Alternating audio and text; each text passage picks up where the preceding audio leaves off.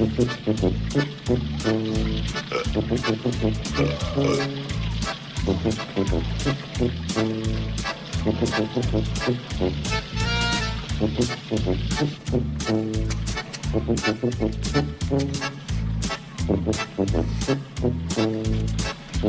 Christmas!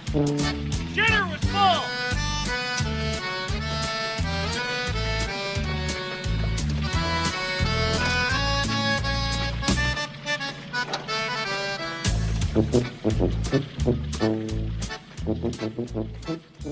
Hey everybody, welcome back to Ginger Flicks. I'm Joey.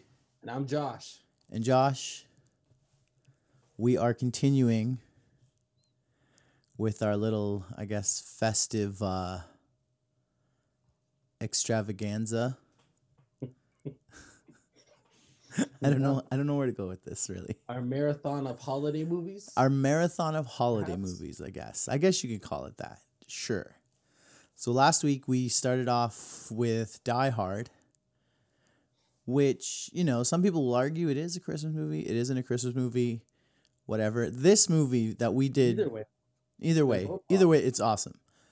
But this movie that we did, there is no argument. This is 100% a Christmas movie. And Josh, what movie did we watch?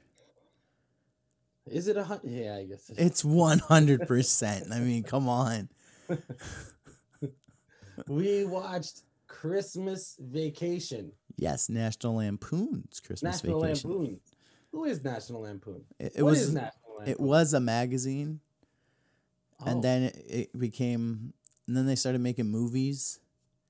I think there's like a connection to Harvard or something like that. Like, I don't know the exacts. I think yes. I Yeah. think I've heard something like that. I think there's Now something that like you that. mention that. Yeah. Yeah, that's about right. Sure. Now, Clearly, this was Harvard material. oh, it's funny that you mentioned that, but if you go look at like most of especially National Lampoon's early work, right? That's where it's, I guess, its best stuff, because anything after a certain year is just not good anymore. But as far as National Lampoon's like stuff in terms of movies, you get the vacation movies, and you get Animal House, and I think another bit in there. But I mean, what's funny is they're ridiculous, but you wouldn't think they came out of the mind of Harvard graduates. Yeah. Right? Granted, I don't know if John Hughes went to Harvard, but he did write this. And I think he wrote the first vacation movie, maybe even the first 2 or 3 or something like that. How many vacation movies are there? I think there's 4. Vacation. There's 4. There are 4, Including the reboot? not counting the reboot. So what is it? So there's Vacation, there's European Vacation, Christmas Vacation, okay. and then Vegas Vacation. The European was the one I couldn't remember. It's not my favorite. Mind you, I've only seen this one now, and I only Yeah, saw you it now. hadn't seen any of the vacation movies up until this Last episode. Yeah.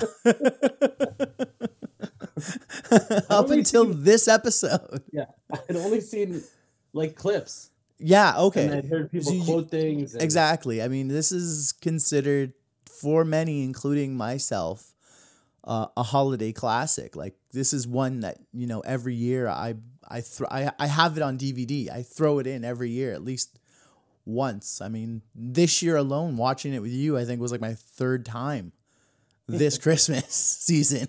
So, I mean, this is one of my holiday faves.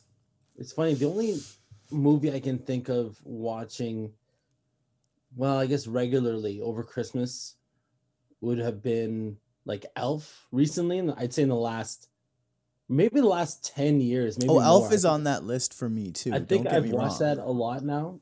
But I remember when it came out. I remember when it came out, I didn't really like Will Ferrell that much. No one did. No one did. I watched it a few years later. They didn't even want to make it with Will Ferrell. That's the whole point. Like, nobody wanted him. But what was funny is, like, I watched it a few years later, and that would have been after, I think, Anchorman. Yeah. Anchorman, like mind you, it's weird because in that year he was in Old School, which I thought was funny. Not like the funniest movie at the time, but that movie really grew on me later. And then Anchorman, which everybody who saw that in theaters thought it was like the funniest movie ever existed. Well, with Anchorman, he definitely hit his stride. Yeah. And then Right. and He then, was playing. after that I went back and watched Elf and I thought that was Yeah. Oh yeah. hysterical. It's funny though, like with Elf, like just the making of Elf, because technically, if you go looking at it, Elf is the first movie that Will Ferrell is the lead in. Is it? It is. He's a supporting player in Old School. He's one of the ensemble, but he's not a lead. Well, And then that's hard to say, 'cause- but Anchorman came out after Elf. Mhm. And that was like, but Elf is his first like lead role. He was the lead, yeah. where he 'Cause carries the entire movie. So Old School was technically like Luke Wilson's story, yeah. technically, but it really was the three of them together. Well, it was more of an ensemble piece because of the three of them. And then there's And- Night at the Roxbury, which was like him and Chris Kattan. They don't really count that though, because it was a bomb. Elf is Yeah, his and it first was- success. And that really was just playing off of two existing characters. Exactly. like a So this step was anyway. this was his own, and arguably though, like Night at the Roxbury was more Chris Kattan's movie than it was Will Ferrell's. If you go looking at it and rewatch that, I can't remember. I don't know why I remember this, but it's much more of Chris Kattan's story than it is Will Ferrell's character's story. No, I think it's more like you sort of are supposed to sympathize with Chris Kattan because Will Ferrell becomes the character that decides to grow up and not right. Doesn't he like? yeah, but I stop mean, acting like them exactly. like the way But they act? you do follow Chris Kattan a little bit more than you do Will Ferrell's character. Yeah. Right. So But Elf really- being his original. Anyways, we're on this wild tangent. We're not even talking about this movie specifically, which this movie has another connection to another holiday classic that we grew up with, which was Home Alone. So that connection, and the craziest thing about that connection. So this whole movie is all based off. If you've watched any vacation movie, it's either they go somewhere. This is the only one where they actually stay at home, and they have actual family members come to their house, and they host Christmas, and anything that can go wrong goes wrong. Okay, so. But what I'm trying to get at here with the connection to Home Alone, aside from John Hughes being the writer of both films, was that Chris Columbus, the director of Home Alone, was actually originally supposed to be directing this. And there are some of Chris Columbus's like exterior shots and stuff that were used in the final film if you were to ask Chris Columbus. But a lot of his stuff was not there because there wasn't much to do. What had happened was he went into like one or two meetings with Chevy Chase. And if you know anything or heard anything about Chevy Chase in Hollywood, he is not the most pleasant guy to deal with. Let's put it that way.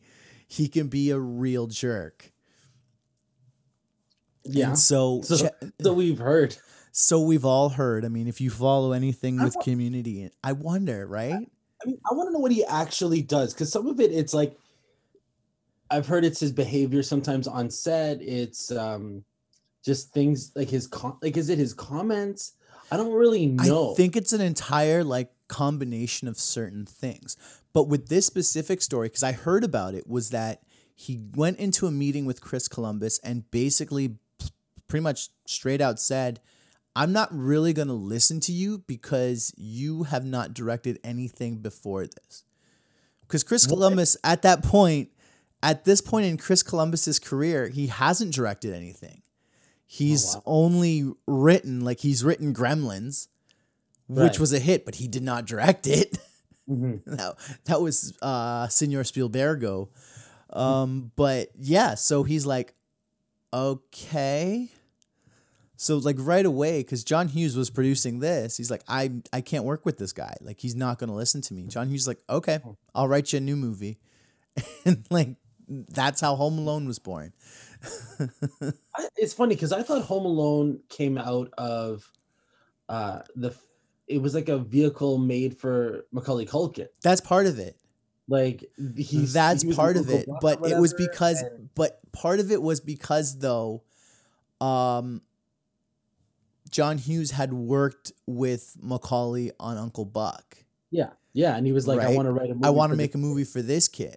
And Yeah. when they were looking for the director, this situation kind of fell into John Hughes's lap where he already had a director waiting to do something else that already wanted to do a Christmas movie. Yeah. And it's like, okay, you don't want to do this one? Here, I have this one here, do this one. Do you know what I mean? So that's its wild connection and how these movies are sort of intertwined. And it's just amazing to see if you look at a lot of the most popular 80s movies, there's one man who has a certain credit on it, and it's John Hughes. Yeah, Like he was like he was the king of the he like anything he pretty much put out in that era of the 80s was a hit. Yeah, it's either like a hit or at this point a cult classic. Oh, all of 100%. his, like, 100%. I mean, 16 Candles and Breakfast Club and like all that. Like it's those funny are- though. Yeah, they are John staples. Hughes's last major hit, like that was like monster hit, was Home Alone. But he didn't direct that one. But he wrote it. But he wrote it. It's He like wrote anything that has his footnote on it. Exactly. And the last one that had like the biggest impact was Home Alone 1, where that was like number 1 for 14 weeks straight Yeah. or something. That was huge. You know, It was. I mean, and that's not to say that this wasn't huge, because this was a big deal too, but I don't know if it had that same sort of box office clout. I feel there's like no way. this has more of None of the vacation movies are that level. no. I They think were- I think that the vacation movies have more of a bit of a cult-ish following. Would you say? See, the thing Like is, I they're don't know. successful. They're successful enough, but there are people that like specifically. I will say with Christmas Vacation though, there are a lot of people, and I know a lot of them. I mean, my roommate is one of them. He sat down and you know he watched the movie. Like it seems like he sits down every time I'm sitting down to watch it. Like he loves that movie so much, as think much it's as I do even. I think it's one of those things where these are movies that probably were not made on a big budget. No, So- like you said, it's a very of its era. No, but it's like you look at in a comparison to, let's say, John Wick right now. Like this is a very loose comparison, but John Wick, those movies are made for like between $30 and $50 million. So those movies bring in $100 million. I think the last Yeah. one brought Okay. I get what you're trying to say. So $260 million. So it's making 6 times its budget. So even if this movie wasn't like a crazy Home Alone 14 weeks straight hit, if it was only made for a couple $1 million, but it brought in like, $80 million worldwide or something, mhm. it's a hit. So then they're like, yeah, it's making money. So of course they're gonna make sequels. And remember this, like the 80s, 90s. Well, this was made in 89, so it probably came out on video in Well, 90. arguably this specific vacation movie is the least expensive to have been made. If you think about Because it. there's no set, or there's no There's location. and if there is, it's like a few exterior shots here or there, and the rest of it is all in soundstage. It's him going down a hill, them around trees. Like that. Like it's funny a enough. They boardroom? probably used maybe like I read somewhere that the house that was because it was all done on the lot. So the neighbor's house is actually Murtaugh's house. Yes, that's amazing. From Lethal Weapon. Yeah, that's the neighbor's house. That's amazing. There you go. Yeah, and like so this movie is definitely not one of those major budget busters, but this is so I want to get your opinion of it because again, this is your first time watching this. Mhm. Me, I'm on a different stage where I have watched this 1,000 times over. So I'd argue my views on it are a little bit biased. Yeah, a little bit. Just a touch. I guess I gotta say like a couple things. There's good things and bad things from my end, but at the end of the Okay. day, it's rare. I don't know. I found it rare where I'm legit like laughing at a movie. You Right. know, there were so many moments where I was like, actually, this is hilarious. You know, and especially I can't even think of that many Chevy Chase vehicles that I've watched where he's the star, and like I can't think of many at all. I'd Actually, argue the Vacations and maybe was that Fletch sure. I where never he saw. plays the private detective dude. I mean, Yeah. you can't Yeah. really, you can kind of count Caddyshack, but he's not really the lead in Caddyshack. Yeah, that's what I haven't watched a lot of his movies. Um, mind you, I've seen him in like Community, and I've seen him on Yeah, the later in his career too. early SNL sketches and stuff like that. But Yeah. and I think I've seen it. Maybe he had bit parts in movies. Like there was that terrible.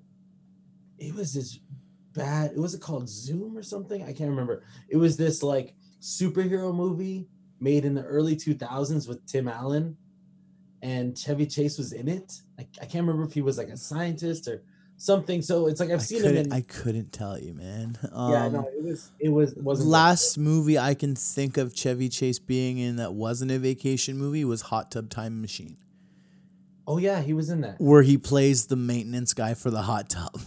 Right. Okay. So yeah, and I The did see that. yeah. Again, I saw that 10 years ago whenever it came out. Yeah, and then I think he did a Norm Macdonald movie where he's like a doctor who has gambling debts. Sure. Yeah. Sure. It's like So every scene you see him in, he's got another injury, whether it's like his arm in a sling or he's got a cast on his foot. And he's just so Chevy Chase, but yeah. So I guess it's funny that like Chevy Chase is a name in Hollywood. He's had a career for over 40 years. I mean, Well, the vacation franchises are built off of his name. If you think about it, their success alone. well, his face is the draw, like in the posters. I mean, what you see in the background of me is like the whole family. But all his that, but face is the biggest. He's like the centerpiece of the whole image. Yeah. but I can recall very vividly going to like the local video rental stores, and there's the actual poster of him in the Santa suit being electrocuted or whatever. Yeah. And that was it. That was the only poster, the only cover of the VHS. That's all you saw. Mm-hmm. So yeah, it had to have been drawn on his name. There was no Beverly D'Angelo. There was no, obviously none of the kids, because the kids weren't big names at all. At The that kids point. are none of the kids are the same from movie to movie. Yeah, and so with this Right? one, you have Julia Lewis, who a year later, I'm thinking it's a year or two max, but I'm pretty sure it's a year. Is in Cape Fear, like Yeah. she This starts is 89. What year did Cape Fear come out? It's either 90 or 91. So, Either way, it's close enough, right? So Like this is, I think, her first big movie. yeah, and then she has a career for 20 plus years, 30 years. She who still knows? has a career. Like, she's been consistently working to this movie. Johnny Galecki being in Big Bang Theory and Roseanne. Yeah. You know, And now and- the Connors, he's made some Really? cameos on that. Yeah. Well, Like, I mean, he's had a steady career for. yeah, he's there- had a steady at least TV career. I can't think of any movies he's done, but I know again, he again, was in I Know What You Did Last Summer. oh, was he really? Oh, he got. He got. But but you know what I mean? It's fun. funny though. Like a TV actor in one era would have been considered a failure, but Yeah. now to be a TV actor, you're working consistently and you're making like good money on the go. Well, I'm pretty sure for the latter half of the 2010s, him and Jim Parsons and Kaylee Cuoco were the highest paid actors. Actually, I think all five of them, the five leads, were the highest paid actors on television. That's At least huge. because I That's think- huge. And I think what changed it was Seinfeld and Friends. That era sort of you saw you saw Tim the Allen turn. made more than Jerry Seinfeld for a Okay, while. but again, it's sort of that same era, right? Yeah. From No, like and I think- Home Improvement and Friends and even Cheers, like that sort of era, like the heyday of the sitcom, sort of changed it where like you could be a TV actor and still considered brilliant or still considered have made it. It was Because more there like- was that whole thing. If you were just on TV and you didn't get into movies, you hadn't done anything yet. well, right? Yeah, it's so strange because that even I feel like that's still relatively recent where people can make the jump back and forth from TV to But you movies. see it now in so many streaming. ways, right? I But it's mean, because of streaming, yeah. you know. I Netflix- think Netflix is a huge help. It's made it a lot more prevalent now. Netflix for sure, because then you'll get like these shows with like these massive movie stars Mhm. on like on a show. Yeah. So it's wild, but yeah, But- I mean, it's crazy to think that this kid, for example, in Christmas Vacation, he the last couple seasons, I'm pretty sure of Big Bang Theory, the 5 leads were making, because first of all, $1 million an episode is crazy. Like that's ridiculous because they're making 20 plus episodes. Yeah. a season. it's But they were crazy to making- think that this they guy were- will make more money than the guy who's starring in this movie. Yeah, but they made more than that because I think they were Yeah. making they flat out made just 30 million a season. That's So it's like- massive. That's huge. That's for insane. a half-hour sitcom. It's insane, but that is what Hollywood is now. Right. But yeah. Other things you had about this movie. But yeah, going back to this movie, it's like I really enjoyed it because there was, again, there's the classic humor, The slapstick. the slapstick, the someone getting horribly injured is always hilarious. To be honest, I mean, again, it's a product of the that 80s bit- where- And it's like one of my favorite bits in the entire movie where they're in bed together and they're just talking about, Beverly D'Angelo says, "Oh, my parents just said they're coming for Christmas too," and like they're having that whole discussion about it, you Yeah. know, and how he's just slightly ignoring what she's saying, and she's like, "It's about my mother calling, accusing." Buying cheap hot dogs, and your mother accusing my mother of waxing her upper lip, and he just stops with, "Your mother waxes her upper lip?" She's like, Yeah. "She has for years." Huh, doesn't show. but that's not even the best part about that bit. Yeah. It's just watching him with that magazine because he's got the sap on his fingers. It's Why such does he have that? because of the tree. Yeah, but wash your hands. Why- But that's what I mean. It's so ridiculous that his hands are still sticky. I don't know if you've ever gotten sap on your fingers, but even after you wash them, sometimes you still get a little bit of stickiness. Obviously not that sticky, but anyways, it's just funny to watch him just flipping through with that magazine and trying to turn the pages. And then when he goes to kiss her goodnight, his hand gets stuck in her hair and he does like this whole arm crossover thing to like shut the lamp off, and he pulls both her hair and the lamp together. See, you know what I found It's such funny a about Chevy Chase bit. That's what I love about it. what's funny about that is like nowadays people would run too long with that gag. Yeah, 100%. So I liked that it just ended with that because you want to know what happens after because obviously she's gonna roll more or something and feel her hair being pulled. Yeah. Like, the lamp is gonna something else is gonna happen that's gonna be way worse. But we don't see it. And it's just cut, and then the next day it's like, nope, it's all good. Like her hair is fine. You can't even tell that anything happened to it. Is that I was like, for me, I always found that funny when it's intentionally done. Like, something happened, like in a cartoon, like Family Guy, someone loses an arm, and then the next scene, it's like it's back because it's just like, nope, it's just just not for the reality. joke. It's just for the joke. Oh, totally. And that was the whole bit with this movie, right? And it's just so funny when I because think it was so subtle.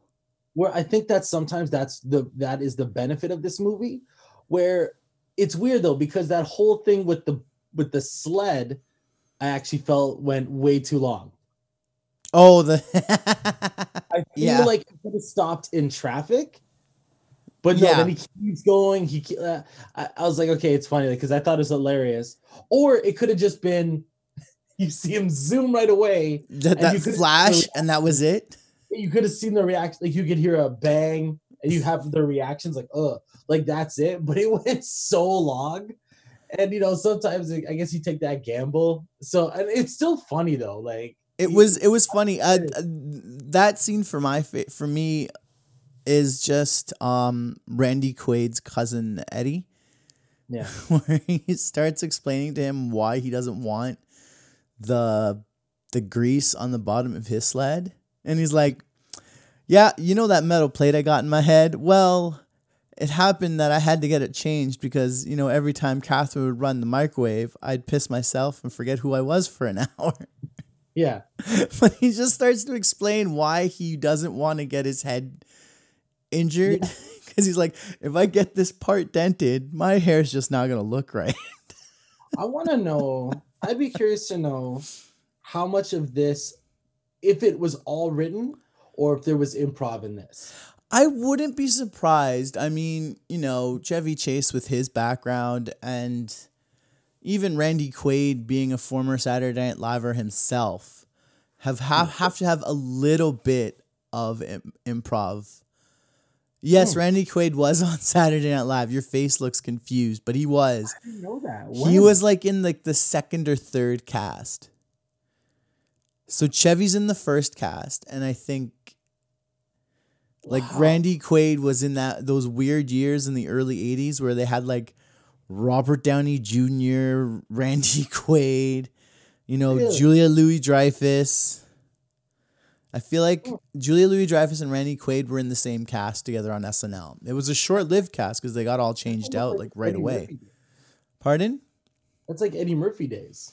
Or it might have been just after Eddie Murphy. I'm not sure. Like it's in between, right? Interesting. Yeah. So that's why so I wouldn't be surprised if they, did takes that were scripted and then they also did takes that were just like straight up improv. Although apparently I heard that John Hughes was not a fan of actors improving on his sets, on his movies that he had written. He goes, "It's perfect the way I wrote it. Why would you change it?" Yeah. Right. So you got that ego sort of working ahead on that. But I don't know how involved he was with this movie. But again, it's also Chevy Chase. And are you really going to tell Chevy Chase what he can't and can do? You know what I mean? So it's one of those, right? Yeah. Interesting. But it's funny though. If it is improv, those exchanges between the two of them are what really drive the movie after a certain point. Yeah. Because you can only do so many like specific sight gags and like pratfalls. Yeah. Right. So for me, I guess what worked but also didn't work for me, like I gotta give it both because again, I found a lot of the comedic elements in it, like this is a comedy anyway, worked. Like, it was all funny. But it's like I do like the awkward humor, like The Office, or the uncomfortable humor, The Office, Dinner for Schmucks, stuff like that, where it is Meet the Parents. Like I like those movies, but it is really uncomfortable. And there are moments in this that again, like it's a product of the 80s where all this crap happens to a guy, he snaps, and then people get mad at him for snapping.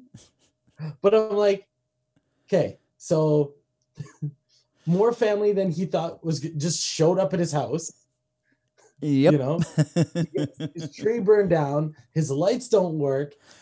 His wife's cousin emptied raw sewage into a storm drain in front of his house. Exactly. His dog demolishes his wife's cousin's dog demolishes the house. Demolishes like at least the living room. Yeah. And then he expects to get this bonus, which he doesn't get at first anyway. And he was only using the money for the family. Like it's not even he was doing it to buy himself a car, like a sports car. Exactly. He's doing it to put in a pool, and he didn't even make it seem like it's my pool. He's like, I'm giving you all a pool. Mhm, And mhm. then he loses it. Like he just loses it. And people are getting mad at him. I'm like, do you not see the chaos that you all Which caused? I think is why, so this is why it's not like a typical 80s movie in the sense that you get that scene with him and his dad sort of explaining, hey, it's okay that you snapped. It sucks, but it's nothing, you did nothing wrong type of thing. That whole conversation between him and his dad. And it's like, and how he asks his dad, you seem to keep everything together, like in your head. How did you not like freak out? And the joke that, I think it's John Rudolph or Randolph says, I had a lot of help from Jack Daniels, who is the original Frank Costanza, by the way, if you did not know. Right. Right. So and I think that scene sort of changes it, because you see a lot of other movies where all that stuff happens, people get mad at him, but there's kind of no real resolution other than he does something to redeem himself. Yeah. This didn't have that. This was almost like that conversation. That conversation sort of helped sort of like bring us back to where Clark Griswold has always been and always is, that this character's intentions are always good in terms of having a good time with his family.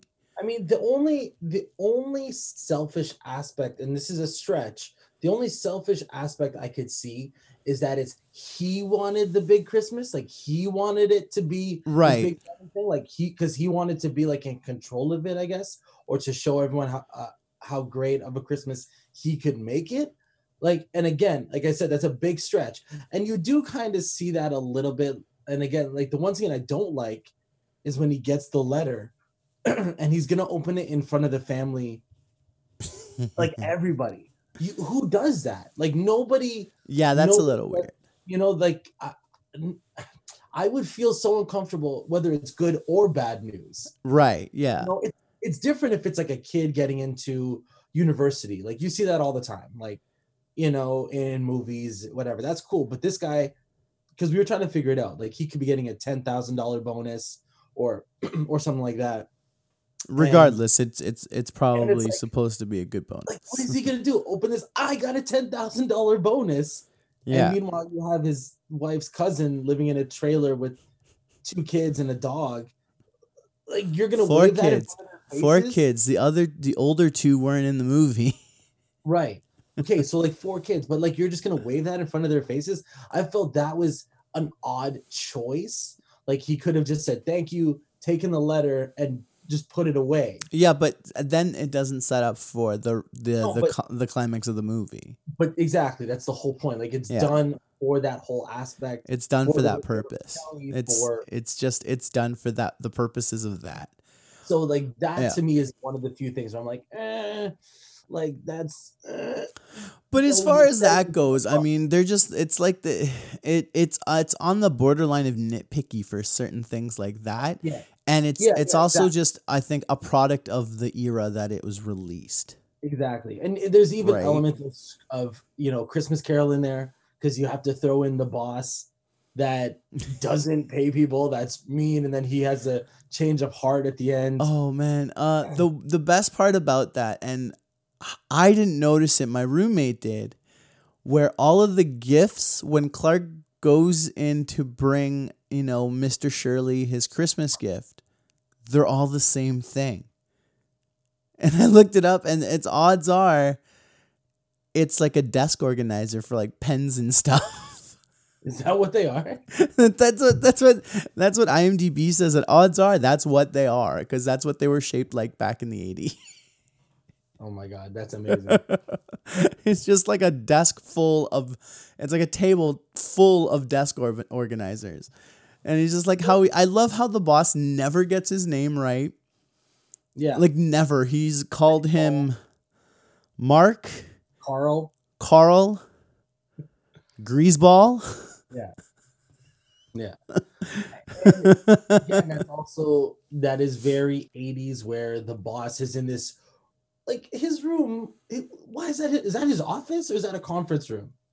It could be I'm both. pretty sure it's his office. Yeah, where- but it could be both. But it's got that like 90. It's like got that desk from that bit on Family Guy yeah, where Stewie has his own company and he's got like a massive desk. yeah, and then his boss's desk is even bigger. Yeah. Like, laughed at him. Or it's like the same thing. I think the same year, like Batman came out, right? The Tim Burton one, and him and Vicky Vale. Oh, are the dinner at table dinner. bit. Can you pass the salt? And like it's one. But that's a And joke. we It's noticed like that Coming to America did the same joke. With Right, the yeah, of with the ridiculously long table. no, 'cause didn't they have to use megaphones in that they one? used an intercom system. An intercom. and I remember you and I both laughing our heads off when, the parents started to freak out that he He's come got up over. and walked over. He's like, "Oh my god, he's coming here. What do we do?" Like, but again, see, they legit played that for a joke. Just like even Batman played that for a joke, which Yeah. is odd. Where this one, it's like, nope. I mean, it is a joke in just the sight gag. They don't even comment on it really. It's just him standing there. Which is, I think, arguably can make it just as funny, if not Yeah. funnier, if you don't pay Yeah. attention to it. They don't And it's subtle comment on thing, but it's another thing too that you don't see it as much anymore in the comedies. I'd say where the subtle gag is just, if you're paying attention to it, is just as funny as the in your face gag. I wouldn't even say this is subtle because it's so big, but it's the fact that they don't comment on it. Like it's there, it's the elephant in the room that you don't comment on, Yeah. but Yeah.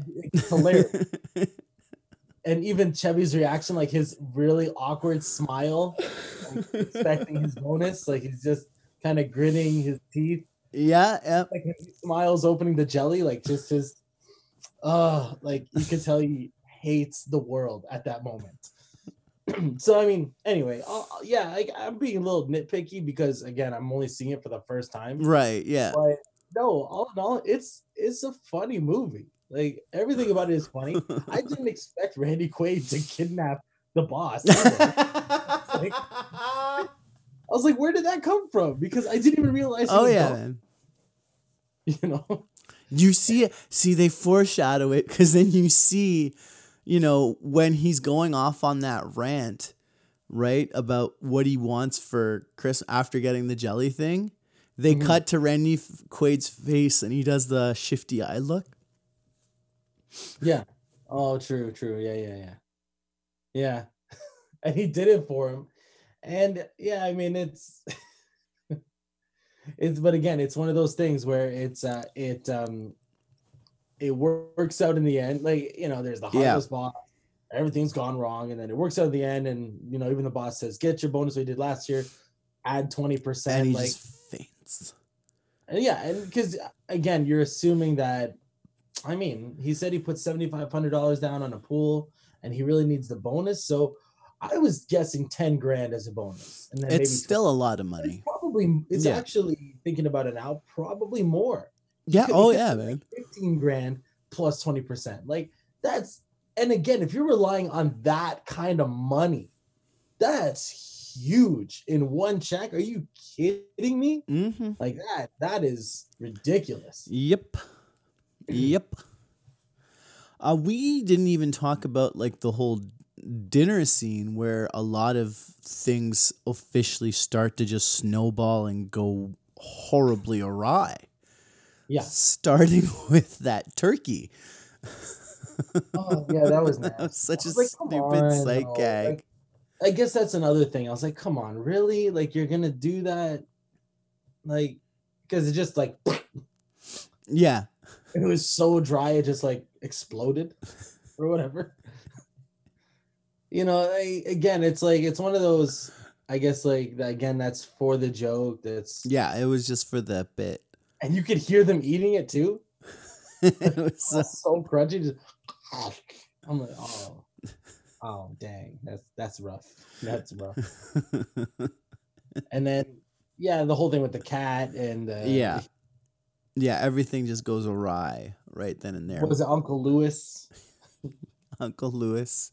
That character is one of my most favorite characters because he is such a horrible person. Mhm. It's like, first thing he says, he goes, Clark, your Aunt Bethany and I, we thought of the perfect gift for you for this year for Christmas. Like, oh, Uncle Lewis, you didn't have to get me anything. He's like, damn it, Bethany, he guessed it. He's such a jerk. He's the worst. Again, who lights a cigar right beside a tree? Very flammable tree. Like, who does that? Just And who doesn't say anything? Like, again, that killed me. The Rottweiler gets in the trash. And this, you know what's funny is like a movie like this too. And like other movies, I think Lethal Weapon. Well, no, not Lethal Weapon 3. It's weird how they make these Rottweilers, you know, people would think they're this vicious dog. And I guess they can be if you really train them like that. But they're always puppy dogs. They're like big teddy bears. I love Rottweilers. I know. The Snot was pretty cute in this movie, too. Oh, he was cute. But, you know, until he has to go destroy it. But same thing, even Lethal Weapon 3. You got to... But here's the difference, though. Snot was chasing a squirrel, which is any dog. It doesn't matter what kind of dog. Like, No, even my parents' old golden retriever would have made that much of a mess if there was a squirrel in the house. That's very true. But one thing you know as a dog owner, you would go for the dog first. Because Fair. it was a while before the squirrel started running around that the dog went. So you would grab your dog. But again, Clark was not the dog owner. No, but Randy Quaid would have grabbed the dog. He was already gone. They even make the joke, where the hell is Eddie? He usually eats these damn squirrels. And his wife says, oh no, because, you know, he read that squirrels are high in cholesterol. The wife, somebody would. You expect Catherine to pin down that dog? Are you crazy? I don't know. The dog actually seemed pretty, like, obedient. He was a good pup. He seemed like a good dog. So it's like if you just grabbed it by, you know, the collar or something. I agree. He was a good. The point is the point you're trying to make is even Rusty could have reined that dog in, and they just didn't bother. Much. Yeah, pretty much. Like that's another because again, he seemed like he was probably like you got to say this one thing like that dog clearly was taken care of, you know, regardless of how poorly Randy Quaid and his family lived. They took care of that dog. Oh yeah. So when they go to the grocery store, all Randy Quaid puts in the cart is like different types of dog food. Exactly. He even crushes like a pack of light bulbs. Did you notice that? What's that? So Chevy Chase puts light bulbs in the cart, and then Randy Quaid just turns around with this big bag of dog food and just smashes the bulbs. Yeah. Oh, he crushes the light bulbs. Another thing, like with the family, so did Aunt Bethany's voice sound slightly familiar to you? I'm going to ask. Aunt Bethany. The older lady. The older one. She did. You want to know why? We've already done a movie with her voice work. She is Betty Boop. Was Betty Boop. Oh. From like the first Betty Boop cartoons all the way to Roger Rabbit. Wow. Okay. Yeah, so, and this, funny enough, is her last film role. Which they played every old person, like, cannot hear joke on her. They did every one of them. Like, every single one. Can you say Grace? Grace? She's dead. She died 30 years ago. No, can you say the blessing? And then she says the pledge my or as they're getting to the house, she's like, "Is your house on fire?" And yeah, so I mean, it was like it's not every day you move into a new house. This house is bigger than your old one. Like, no one moved. What are you talking about? Who is the guy with Julia Louis-Dreyfus? Who is that actor? Because I feel like I've seen him in things, and I you I just know couldn't who pin it he down. is? He's Christopher Guest's like brother. Really? Yeah. So that's why you kind of figured out who he was, but not really. Hmm. Because he looks a lot like his brother, and Christopher Guest you've seen in all kinds of stuff, right? Mhm. So yeah. Interesting. Yeah. Let me tell you. Yeah. Well, so again, they played good foils. Those two. Yes. The one thing that bugged me, again, this is just being like nitpicky, but how come the father-in-law kept insulting Chevy Chase? He kept insulting Clark. The And little lights aren't father- twinkling. And But yeah. Clark's father never said anything. Uh You know what I mean? Like or Beverly D'Angelo never said anything. that would have bugged me a little bit more. That Beverly D'Angelo, like, To be honest, I think both. Like if someone if No, If some- see, something like here's that, the thing. and Here's I'm in the the thing. room? No, but here's the thing. done. Here's the thing, Josh. I'm saying from my experience, I wouldn't want my father to get involved because it's not his place.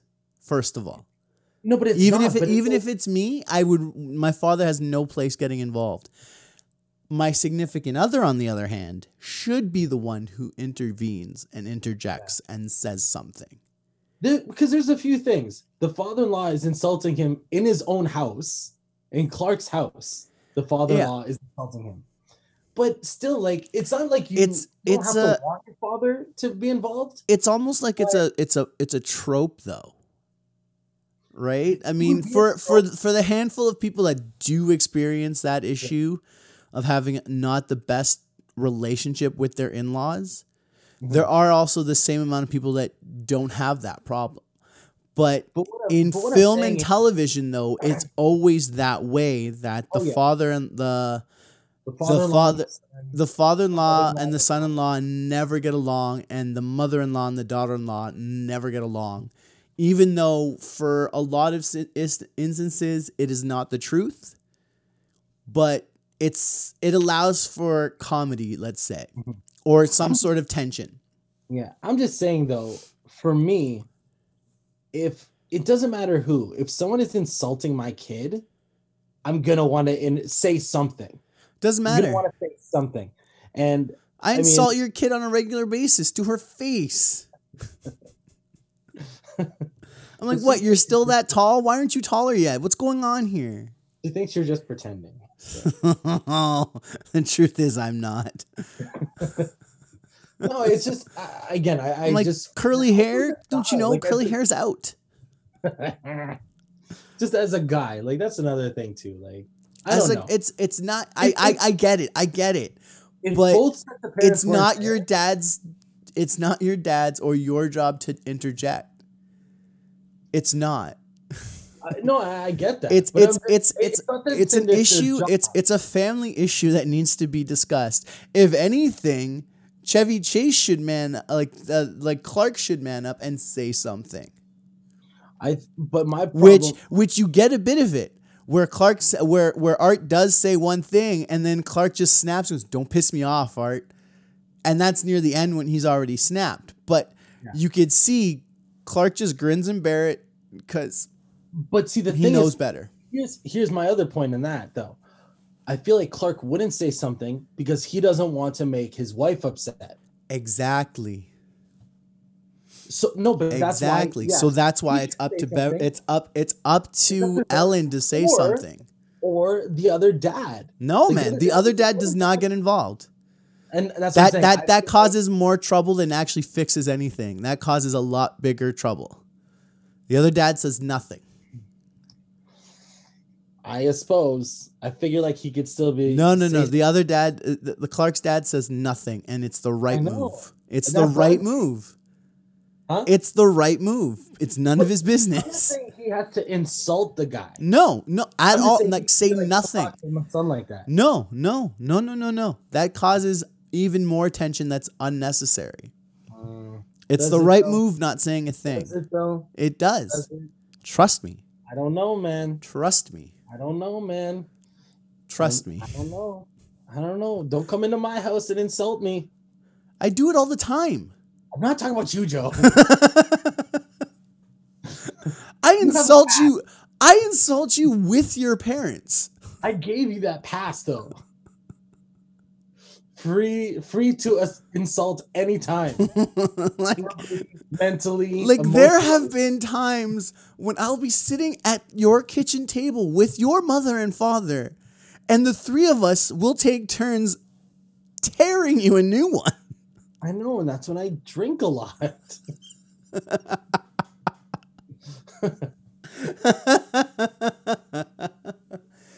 Anyways, guys, Um,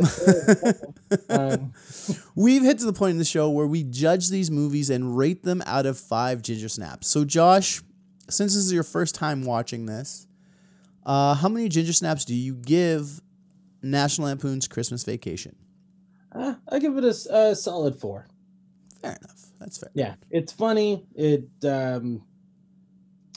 I mean, again, for me watching an older movie for the first time, it had legit laughs. I thought everybody played their parts well.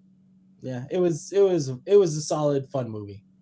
All right. I'm gonna go with a 4.5. Again, mainly. I know, right? For sort of the same reasons of last time, where there is that nostalgia factor for me. I mean, this is one of the comedies I grew up watching at Christmas time, even though I probably shouldn't have, which is the truth for a lot of movies over the years when you think about it. This one isn't as bad. I mean, it's a little bit more family oriented, let's say. I mean, other movies don't, like, this doesn't have any, like, you know, F-bombs or anything like that. Maybe one. Does it? I can't even think of that. It does. It does when Chevy Chase is yelling at everybody before they try to leave the house. Right. I think Yeah. this had to have been a PG-13 movie. It was. It so was. Yeah, the PG-13s are allowed one F-bomb. It got the one. And that's it. But yeah, I mean, I've always thought of this as being a lot of fun and one of my faves. And yeah, so Josh, where can our good friends find any more of our Instagram stuffs and, you know, other social media stuffs? Folks, if you want to find Gingerflix, you can look for us on Instagram at GingerFlixPod. You can look for us on Twitter at FlixPod, on YouTube at Gingerflix. And recently, we actually started a TikTok where we'll post certain videos or certain things about our upcoming episodes. And that's also GingerFlixPod. And remember, it's all one word and it's spelt with that X. Everybody. Alrighty. And once again, for Gingerflix, I'm Joey. I'm Josh. And thank you for listening.